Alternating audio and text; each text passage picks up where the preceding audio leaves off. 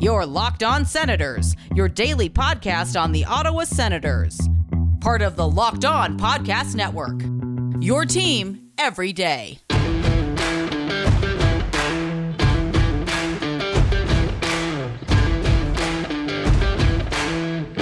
Welcome inside the Locked On Senators podcast. I'm Ross Levitan in the heart of enemy territory, downtown Toronto, alongside Brandon Pillar up in Collingwood. And we've got a great guest today. You might be wondering, why is Mike Knuble, former NHLer, on a Senators podcast? He played 56 games against Ottawa, never for them, although he did play for 3 original 6 teams. But we're stoked to have him because he was the head coach of the USNDP's team at the All-Top Prospects game last season, and not one, but 2 Sens prospects were in that game, and some scouts are saying that it was the best game they saw from a prospect all year. So we'll get his take on that, and of course, look into a bit of his career and all the legends he got to play with. We'll also take a look at Scott Wheeler's list, his top 50 drafted prospects. There's 5 Senators, more than any other team, but the positioning on them, that is up for debate. That's exactly what we'll do, and then we'll finish off the show wondering, who else could Ottawa be after? Because Pierre LeBrun said they're not done. All that and more. This is the Locked On Senators podcast. Your team every day.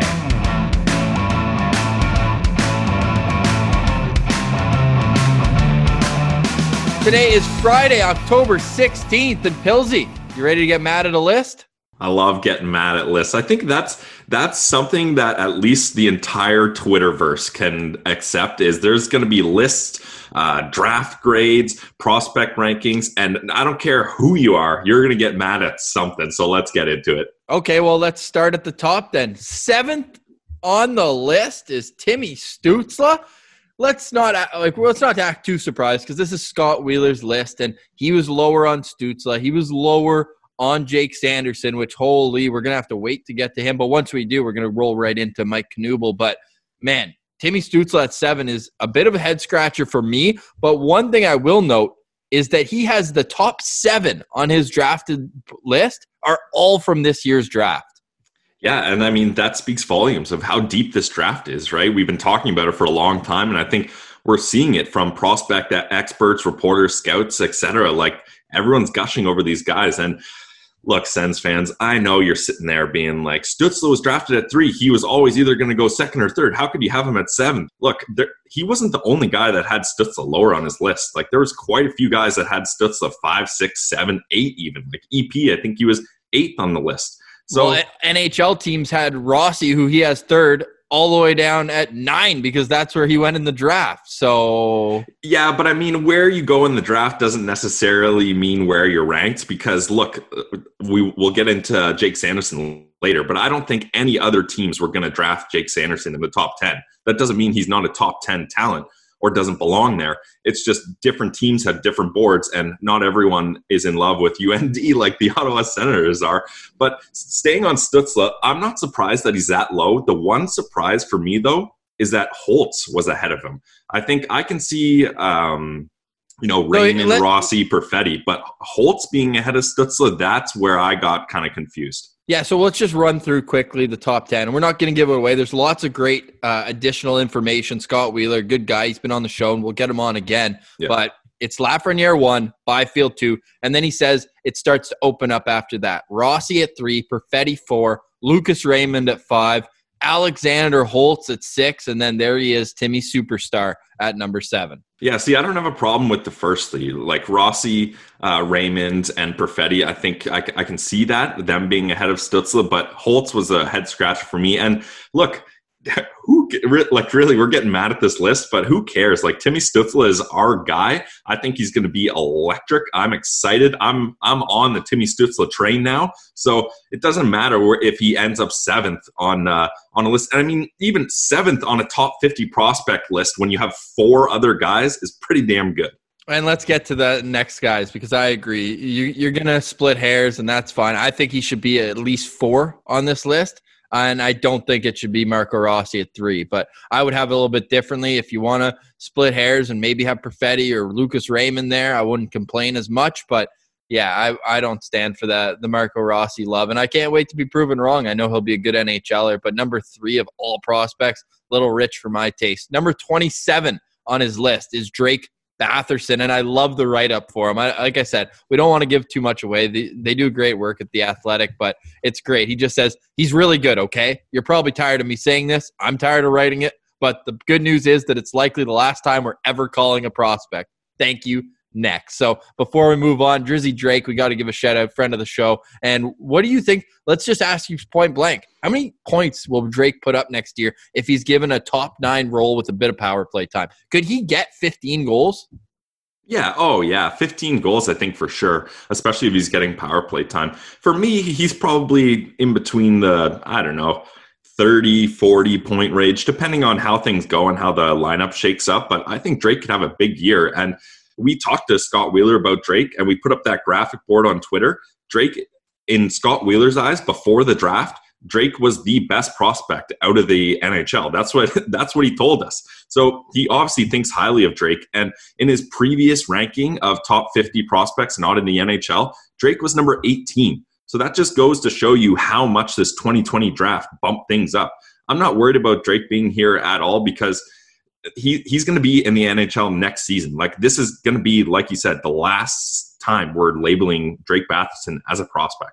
Yeah, he's one of the oldest guys on this list, 22 years old. Remember, though, passed over in the draft before, a slower late bloomer, and the Sens are banking on that in this draft with Sokolov, among others. So he's at 27, and you don't have to go far to find your next Senator, just one spot, and that's Erik Brannstrom. Very hard to evaluate, Wheeler says, because what makes him great at the AHL level is what's been holding him back at the NHL level, where he can't just evade checks left, right, and center. He's really going to have to earn every bit of offensive acumen that he gets at the next level. So do you think that he's a guy who's not going to be on this list much longer and make the jump, or is he due for one more year of seasoning?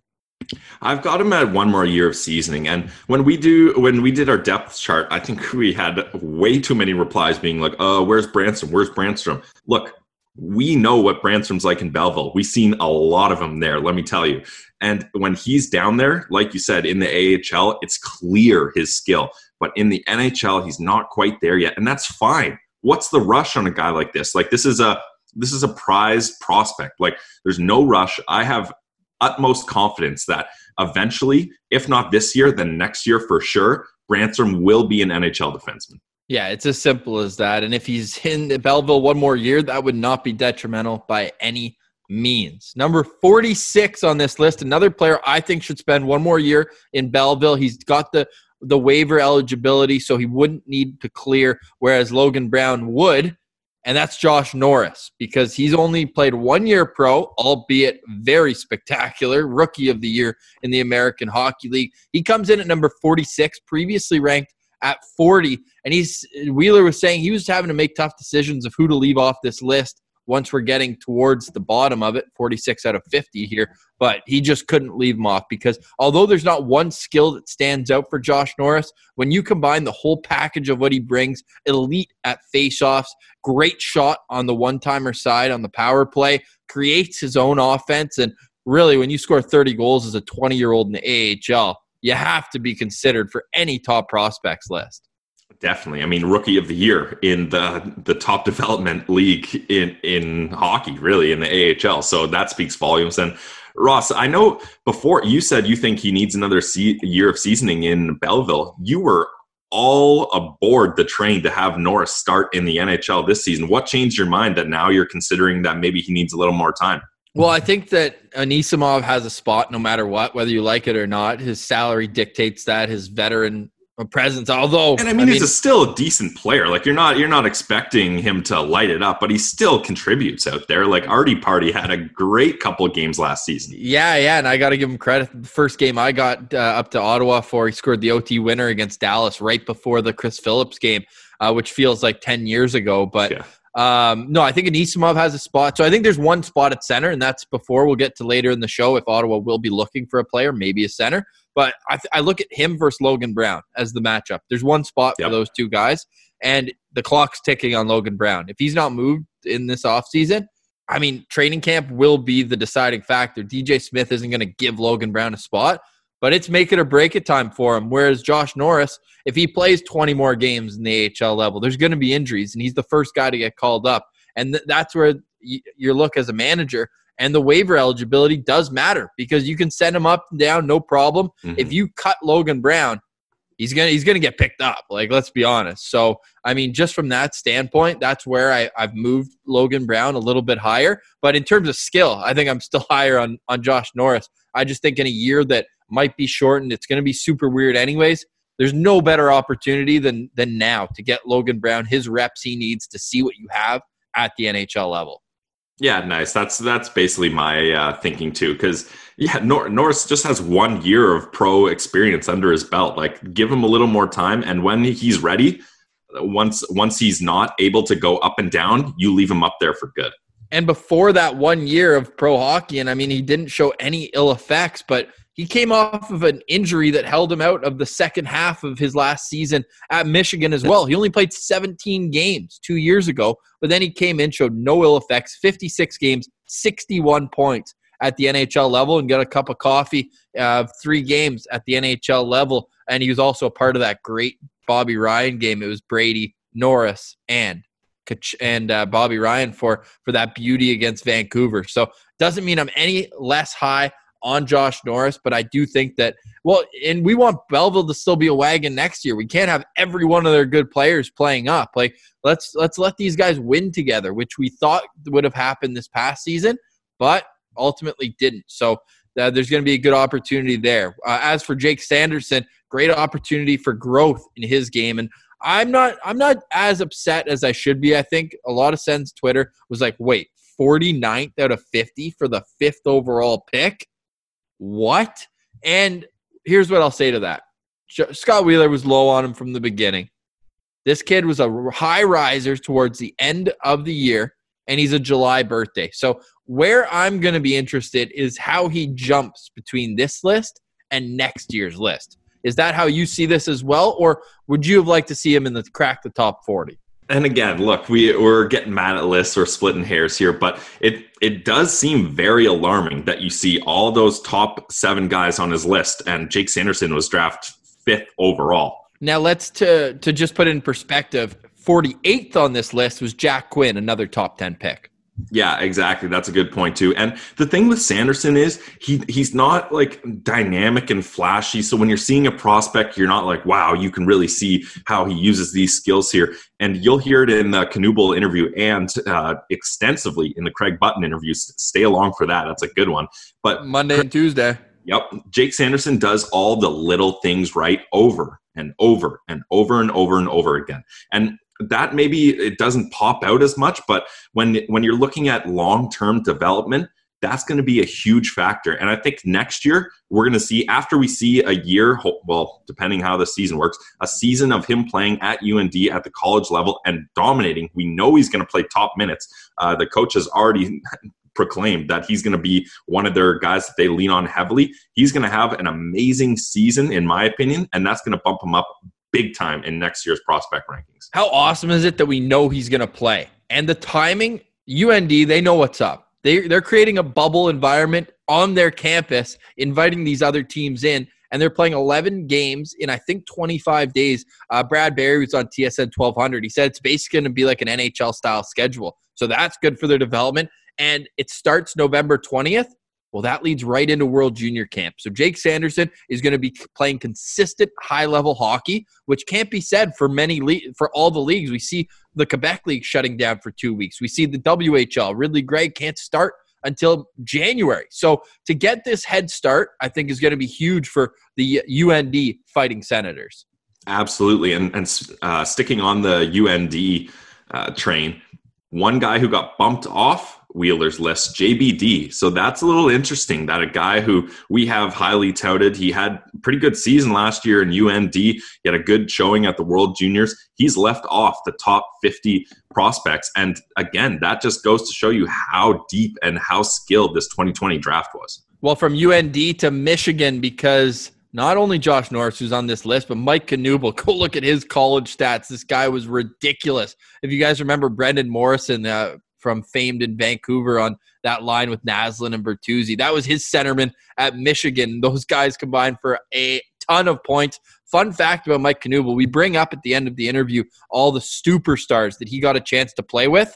He's the only player to play in the NHL. Some guys did it internationally with one, NHL with the other. He's the only guy to play with Wayne Gretzky and Alex Ovechkin, the two best goal scorers of all time. Man, that would give you an energy boost. And to get an energy boost for me, I turn to Built Bar, because Built Bar is the protein bar that tastes like a candy bar, and it comes in 16 amazing flavors, so you never get sick and tired of eating the same thing over and over. If you don't like nuts, that's cool. We got 8 chocolate nut flavors, but if you want to go nuts, we got 8 of those that are perfect for when you need a boost. They're 100% covered in chocolate, and they're great for the health-conscious guy or gal. You can lose or maintain weight while indulging in this delicious treat that comes in low calorie, low sugar, but high in protein and high in fiber.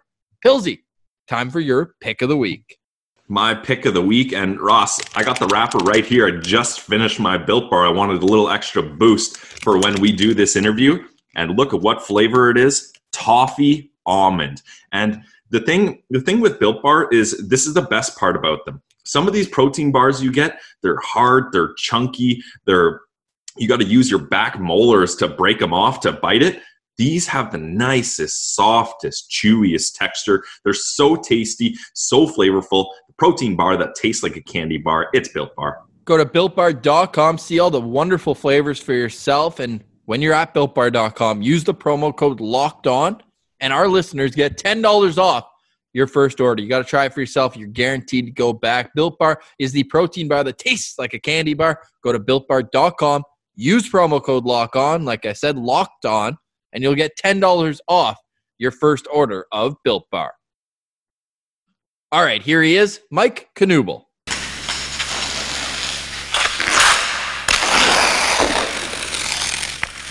All right, we now welcome a very special guest, a 16-year NHL veteran with over 1,000 games to his name, a Stanley Cup champion with stops in Detroit, New York, Boston, Philly, and Washington, plus represented the United States at the 2006 Olympics. Mike Knuble, welcome to the Locked On Senators podcast. How are you doing today? I'm great. Thanks for having me today. Hey, really appreciate you being here. I'm tempted to focus on your career, all the legends you got to play with, but after retiring, you've gotten into coaching, and at this year's All-American Top Prospects game, you're in charge of a team starring Senators draft picks Jake Sanderson and Tyler Kleven. Before we get to those two, they're the two highest picked players from that game, by the way. But I'm curious about how that works. Do you get a practice or two with these guys, or are they just coming in and playing the game night of? Well, that team especially has been together, right? The U.S. program kids, for people who don't know, listen to your program, are familiar with, they're based in Detroit suburb of Plymouth, and they play together all year for 2 years. They're picked as rising 16-year-olds, and so they're together 2 years, and that's kind of the cream of crop in the U.S. So that team I got to manage, got to play together. They were familiar with each other, and they played a group of USHL players that literally probably had the morning skate together, and that was about it. So I had met the team the night before. They did some like dinners, and Scott Gomez was the other coach. So we tell John Van Beesbrook and USA Hockey, they put on a thing for both teams, and kind of a dinner and talk about hockey and life in general. And then we have a morning skate, and then the one game, and then everybody gets out of there. So it happened pretty quick. Oh, that's awesome, because it's a little bit different. Everyone up here knows the CHL Top Prospects game, and everyone just kind of comes in. It's a quick event. You kind of have the celebrity coaches that have stayed for more of a time. I noticed in what you guys did, it's more of an exchange. So is that something that you asked to do, or did they come and approach you to coach that team? You know what? I got a call from John Van Beesbrook like in January or whatever it was, and my phone rang. Your phone pops up and it's John Van Beesbrook, and I'm like thinking like I'm in trouble. I mean, this is the boss of USA Hockey, right? I'm like, did I say something or do something? And then he asked. So, and I'm a local guy. Like I'm around Grand Rapids in Detroit. I was even in Detroit that weekend, so I'm cheap, right? I can just drive to the rink. They had to bring Gomer in from like California or something. So spent the travel budget on him, and I didn't even need a hotel. Like I said, we were already there playing hockey with our kids, so I even took my own hotel. But yeah, it's kind of like a nice little exchange, and kind of coaches who are free at that point. And where I work part time with the American League team here in Grand Rapids, and so that's part of the reason why I don't work full time, is because I like coaching my kids. I have a boy at Western Michigan and a daughter who's a freshman at Michigan State, and then my young guy is a 16-year-old. I enjoy being with those guys. So I do my stuff in Grand Rapids, which has been a lot of fun. I've done that the last 6 or 7 years since Jeff Blashill's been there, And so I kind of still have my foot in the door at high-level coaching, which is great to have. Well, you may have been the convenient coaching choice, but you got to give yourself some credit here. Easy 6-1 win for Team Knuble in the BioSteel All-American hockey game. And one of the stars, actually the star of the game, was Jake Sanderson, Ottawa's newest draft pick at number 5. And he's often touted for his defensive game. But I want to know, Mike, what kind of offensive upside do you see from a guy like Sanderson? Because we got a glimpse of it in that game with some real nice plays. Yeah, sure. I was just kind of getting ready for this talk and kind of reviewed some of the video from the game. And, because when you kind of forget, it's a lot. Once COVID hit, you forget everything that's happened, And one of his, he happened to be MVP of the game. I think throughout that game, you could really tell he was pushing to be a top player in that game. And so what happens is that game, and obviously you heard that score 6-1, like I alluded to earlier in our talk, that was kind of more, it really helped that team was cohesive, and they knew where to go. But, he was up in every rush. And one of the great rushes that he had during that game was, I think he scooped it up somewhere maybe at his own dots or top circles and got going and really picked up and accelerated through neutral zone, kicked it wide, drove the middle, got it back, and then made a pass kind of almost across his body and backwards to a guy back door. So it was sort of the hockey and the great plays that a rushing defenseman would make throughout that fans in Ottawa would love to see and hope to see. But I think maybe and we'll see how that translates to the National League. But the good thing is he was flying up the ice and he can skate and he's comfortable with a puck on his stick. And so it's exciting to see a player show glimpses of that. And that game might have, really propelled them up the draft board since everything basically pretty well got shut off at that point. All the major international events that they would have finished their scouting ratings ended. And so that people had to go on that. And that's a great taste to leave in somebody's mouth. And I think as a fan, you'd be happy. Like, here's one of our number one prospects, one of our number one guys. And he was on that stage and he took the advantage of that stage and he really wanted to basically put the exclamation point on where he was in the season. And granted, nobody could predict COVID and where all this was going to go. But to be able to take that, to rise the occasion and take that event and be really ready to like have a coming out party right in front of, if there were 300 people in this place, there were 290 were scouts. It's everybody's there and they were watching and it was good. It was the night that I think everybody was hoping he was going to have. USA Hockey was hoping he was going to have that night, and he had it. You mentioned the skating aspect of his game, and you're no stranger to his father's game, Jeff Sanderson, who is known as being an excellent skater. And you can only see the potential of Jake when you look at he's a late birthday. I think he missed next year's cutoff by barely 2 months. So the tools are there, but you mentioned that your son and his family as well, you kind of grew up towards the same time. Was Jake like your typical late bloomer, or did he always have it in him that you're like, oh man, this is going to be a high pick one day? Well, we were so young together as when we all played together in Philadelphia that, literally, dressing up for Halloween, going to Halloween dressed as a cowboy. And I have a great picture and I have it. And I told Jake about it at the tournament. I'm like, you should see this picture that my wife and his mom, Ellen, were very good friends. And Jeff, we all kind of grew up, we all boys the same age. And so, you dress all the kids up for Halloween, you plop them down and you make them sit there and smile and take a picture. And so somehow it popped up. I don't know where it showed up in the house, but all of a sudden I looked at it. I'm like, oh my gosh, that's that Jake Sanderson.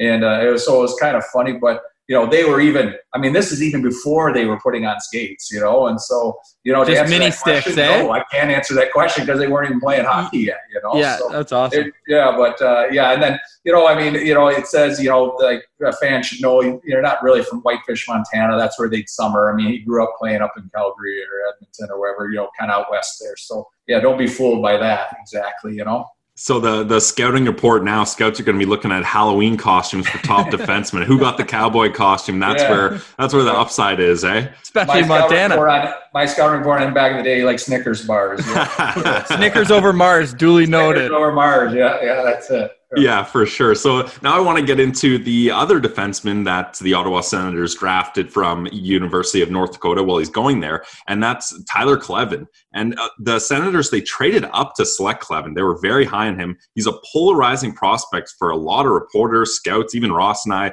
weren't really sure where we stood in him. From what you saw, what were his best skills? And then what are some things you think he's going to continue to develop as he continues at UND? Yeah, it's funny, so in that you come into that, and I'd seen these guys play because my son was playing the USHL. So you see him play, but you kind of pay attention, but you're kind of watching your own kids, so you're not seeing everything. And then talking with Seth Appert, who was their coach at the time, and kind of, we sat down in his office, talked about his players, and he really liked Kleven, that he felt like he might be the one kid to drop the gloves in this game, and I don't want to send him to Ottawa some sort of preconceived notion, but he understands what he's got to do to be a good player, and sometimes you don't get to show it these days anymore. In junior hockey they've really cut down on a lot of that stuff, but I think he's got a little more bite to him. And like you say, this is my take on him one night and having him on a team and listening to his coach talk about him. But certainly a much more physical guy, and but like I said, if he's playing for the U.S. program, he's a very good hockey player, and probably not quite as offensive as Jake, and not quite as well-rounded, obviously, with all the scout stuff, but still a darn good player. And obviously Ottawa's thinking very highly of him to bump up and try and grab him there. So he's a bigger guy too. I want to say is he 6'3" or 6'4"? I saw 6'4", yeah, over 200 pounds too. Kid, so and obviously, that used to equate to a certain definition when you were when we played. If you're 6'4", kind of you were going to have to be tough, stay at home, and obviously the game's changed a bit, and he might have a little bit of that to him, but obviously he's a player who can get around the ice, and obviously he has to be able to skate great because he wouldn't play for the program if he couldn't. So you're going to get another big dude on defense, and that's always a good thing. Now it might take a little longer or whatever to get there, but he'll get there, I'm sure. Yeah, it's kind of interesting. 3 out of the 6 defensemen on UND's hockey team next year extends prospects with Sanderson, Kleven, and they also have Jacob Bernard Docker, a first-rounder from a couple of years ago. Talk about relying on the staff at UND. But okay. Final question from me here, and we'd be remiss not to let you go before asking about some of the legends you were able to play with, like Stevie Y. Think about how long it took him to get that cup. You were there when he finally got over the hump. A young Joe Thornton bursting onto the scene, even Peter Forsberg in Philly, and then Wayne Gretzky's final season. Then you helped welcome Alex Ovechkin into the league. I'm sure that there's some common themes between the character traits of these guys, but which one of them had the biggest impact on your career? And I don't know, they're really great guys. I mean, Peter probably did personally, actually playing with a guy, kind of really helped me. Well, I can go back. Actually, Joe did. I played with Joe and Glenn Murray. They had a huge effect. I mean, Joe took me from here as a player to up here. I was a third or fourth liner. Started playing with Joe. I went to a top line guy and probably got me another 10 years in the league. And I will always remember that. I'll always be thankful because he was such a big part of my life, and playing with Peter, we were really good together. Got to play with Alex a little bit. Eisman, I never was on Steve's line, not much, but he did score. He's on one of your TSN highlights or the top 50 goals or whatever. And there's one we're playing Edmonton, and he gets knocked down. He's sliding in the corner. And he kind of hooks it behind his head. Really sweet play, and I get to bang it in the open net. So I made a real nice highlight because of big effort at him. And then to get traded from Detroit to New York when I was a young guy and play with Wayne Gretzky, I mean, there's enough said there. And I still remember the day when he declared it was his last game, and we happened to be last game in Canada was Ottawa, right? I was at the game. Yeah, we were going home, and what's the hotel? The Chateau Laurier, is that the one? Yeah, right downtown, right next to Parliament. So the Rangers were staying there, and if that was a Thursday night game, I think he announced it Wednesday. We were coming somewhere from out west, so we were coming from New York. We were coming from somewhere back to Ottawa, then going to New York and playing Pittsburgh in the final. But I'll still remember to this day the National Guard was surrounding the hotel, right? It's a rectangle hotel, right? Just in the middle of town, right? And they just had that thing surrounded and with soldiers out front because everybody knew that Wayne was there. It was one of my more memorable, amazing things, and it didn't even occur in the rink, right? It occurred at the hotel. And an hour and a half away. Yeah, exactly. Getting on the bus and seeing that the National Guard was out, just keeping people away that was pretty amazing moment. So I'm thrilled looking back. I'm thrilled with the guys. touched all the bases, got to play with some really, really good players, guys that were toward the end, guys that were up and coming, guys that were in the middle of their careers. It was, I'm very lucky in that respect. Yeah, you got to play with some absolute legends, and that must have been a real treat. But last question for me, Mike, going from the NHL, you also got a chance to play in the 2006 Olympics, and Sens fans have really fallen in love with the style of play that Brady Tkachuk brings to his game. You got to play with Keith Walt Tkachuk. Do you have any stories from being along with him in the Olympics? I feel like he must have been a real glue guy in the locker room. Yeah, I didn't know Keith very well. I've probably seen him more now on the scouting or just out and about. Yeah. But, he was one of the, I caught the back end. That 06 group was kind of the back end of that USA group, probably that ran the mid-90s to about the mid-2000s. It was the Tkachuks, the Chelios, Roenick wasn't on that team, but it's like Billy Guerin, Doug Weight, lots of guys that were really good players. And I remember stepping on the ice the first game against Latvia, and you're looking at the players, you see the jersey names going by, and I'm like, man, should I even be out here with these guys? I feel like I don't even belong out here with these guys. But, the big thing I remember about Keith Tkachuk, he liked to, after games, he'd have a bathrobe on, and he liked to roll around in a bathrobe, which I thought it had a big Walt written right there and right on his thing, which I thought was great. But his boys have certainly turned out to be, and I know Ottawa's in love with him as player, with their Tkachuk and as a player, and Calgary loves their guy, and they've just turned out to be absolute terrors on the ice, and they're going to be around for a long time, and tremendous players and cornerstone guys.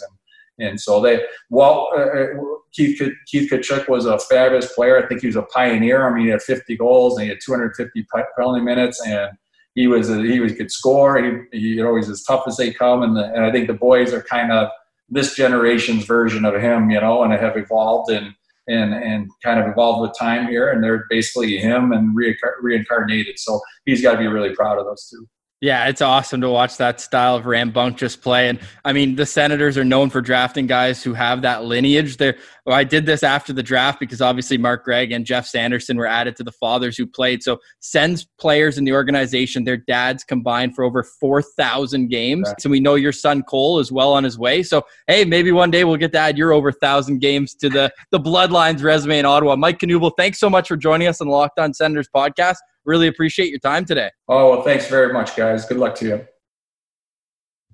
Thanks a bunch to Mike Knuble for joining us. What a career he had, honestly. He's like top 30 in goals by an American, top 40 in games played by an American, and you heard all the great names of the players that he got to play with. Wow, that is just sick. Now, as we turn our attention to Bretsky23 on Twitter. Funny, we're talking about Gretzky. Now Bretsky's got a question for us saying, I think Granlund on a 1-year deal for the Sens would make sense for both parties. He could play 1C between Brady and Daddy or play on the second left wing spot. Also, he'd be on the first power play unit. It gives Granlund a good chance to boost his value, and he could be shipped to a contender at the deadline. Pilsy, thoughts? I like this tweet from Bretsky because he hits on a lot of good points. First of all, I want to make kind of a blanket statement. I don't think the Senators need or should go out to acquire a number one center. They've built their entire plan since the rebuild has been to build through the draft, and they have so many centers down the pipeline who are going to be good centers. They just need the time. So it's not a need. It's not an absolute need. But what I like about his tweet here is saying that you get him on a 1-year deal. And Granlund made it very clear. I was reading a translated article from Finland, and he made it very clear to reporters that he was not happy with his situation in Nashville. He felt like he didn't have the right opportunities to succeed. It just wasn't a fit, and he wasn't able to put up points. So I think what you're going to see is Granlund do what a bunch of other guys are doing. Taylor Hall did it. Sign a 1-year big ticket. Try to boost your points. Maybe go to a contender at the deadline and boost your stock, and hopefully next free agency opens things up, and then you sign your big ticket. And I think that's where you could get a nice handshake deal with the Senators here, because I don't think they want to lock in a number one center long term. They've got them waiting, and they want to see what you have. You spent a 3rd overall pick on a guy, Timmy Stützle, who you're hoping is going to be your number one center. So I think if you're going into it with the mindset that we want to help you help us, let's make this work for both of us, I think it could work really well, because him beside Dadonov would be electric. He is a shifty player. He's not the biggest guy, under 6 feet tall, but he also had a bit of a tough time. You mentioned that he wasn't happy in Nashville. It does take time to adjust when you get traded to a new team. I don't know why Peter Bondra came to mind in Ottawa. Like, high hopes. He came with such an offensive pedigree, just like Granlund did. Like, this guy put up 60, 70 points even. 69 is his career high, 67, 54. And then even the year he got traded, he had 49 points in 63 games. Then he goes to Nashville, 1 goal, 5 points in the final 16 games of the season. Kind of rebounded this year. He did have 17 goals, but I don't know if he's really the kind of guy I would be looking for. He is a center, although not the best at faceoffs, under 50% almost every single season that he's played. But it could be one of those situations. We saw Brady takes a ton of faceoffs where you could have Brady take the faceoff and then they could switch spots because Granlund's agility does serve the middle of the ice well. I am interested to see where he lands. I would honestly probably circle back with Duclair before I look this route. And I know he's not a centerman, and that might be a bit of a hot take, but I think that Duclair just brings a bunch more to his game in the full package, whereas Granlund, when he's not contributing offensively, I don't know if he's doing a whole lot. He did get Selke votes in 2015-16, but I mean, beyond that, like these past couple of years, I think he's been a bit more of a product of his system in terms of Minnesota. They play a tight defensive style. And then in Nashville, like, I don't think anything went right for him. So it's hard for me to overlook what happened in Nashville, but I do think that whatever team signs him, he's the kind of guy who has a pretty low floor but high ceiling. So risk-reward type situation. On a 1-year deal, though, I wouldn't be complaining.